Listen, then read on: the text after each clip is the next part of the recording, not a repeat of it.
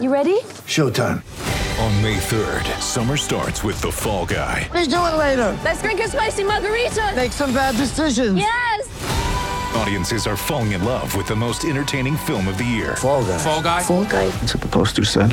See Ryan Gosling and Emily Blunt in the movie critics say exists to make you happy. Trying to make it out? Nope. Because I don't either. It's not what I'm into right now. What are you into? Talking. Yeah. The Fall Guy. Only in theaters May 3rd. Rated PG-13.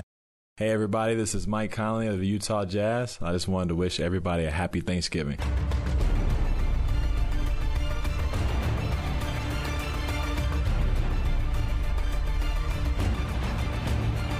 Hey there, Amanda Smith here with your Jazz Game Rewind as Utah loses on the road 121-102 against Indiana. Now, David, what did you see? Just a complete and utter defensive breakdown by the Jazz in the second half of this game. I find stunning, frankly. The first half, the Jazz defense was only okay. Their defensive rating was a 107. By the time the game's over, their defensive rating is a 122. The Pacers averaged 1.4 points per possession in the second half tonight. Yeah, and I mean, Indiana went on an 18-5 run in the fourth, which is kind of where this one was finally decided. But Ron, what did you think? In the third quarter, I just thought that there was a glimpse of hope. Hey, you and me both, Ron. Utah actually hit 7 of their 10 made threes tonight in that third quarter, cutting the Pacers' lead 83-80. Conley inbounds the corner to Donovan. Ball fakes the three, then takes it. Misses. Conley slides in for the offensive rebound.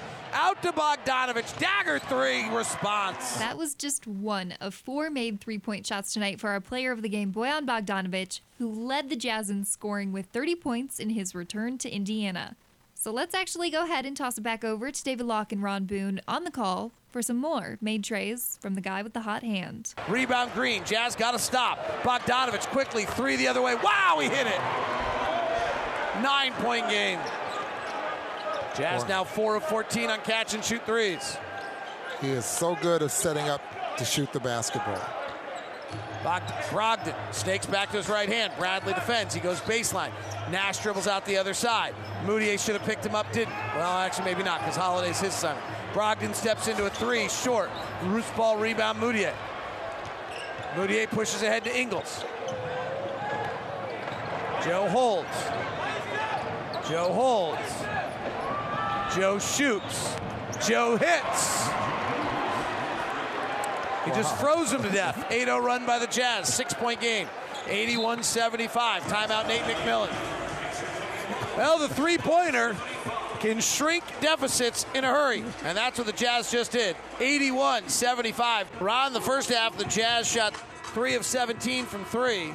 And now they start to make some threes, and that deficit goes away a little bit. The defense, unfortunately, did not come with them in this quarter. The Jazz are 6 of 9 from 3 in the quarter. They've scored 32 points. They've allowed 28. So a game that was purely defense in the first half has become almost entirely offense here in the third quarter. 14 points in the quarter for Bogdanovich. Warren driving, powers his way to the basket and scores it. Jazz playing Jeff Green at the center right now. It's the third time they came out and started with that same play. Joe Ingles hands it off to Bogdanovich. This lineup has really scored. Warren defending more than he ever did in Phoenix. Guarding Bogdanovich. Bogdanovich beats him to the basket, misses. Green tips it up and in.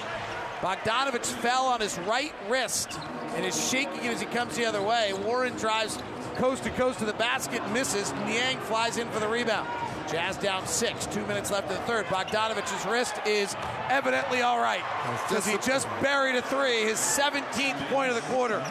Just about to say, we'll see if he attempts a shot, how much that wrist is bothering him. 17 in the quarter for Bogdanovich. Like I said, Bogdanovich finished tonight with 30 points. Donovan Mitchell had 26. He was 10 of 23 from the field and just 2 of 7 from the three-point line. Rudy Gobert put up another double-double with 14 points and 13 boards. And the only other Jazz man in double figures tonight was Joe Ingles with 12 points. Ingles on the right side, fires a three, good.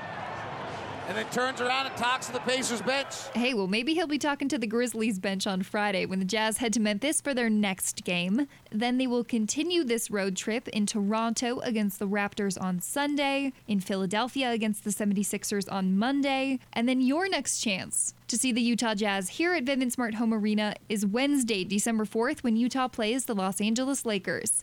Be sure to head over to utahjazz.com to purchase your tickets today.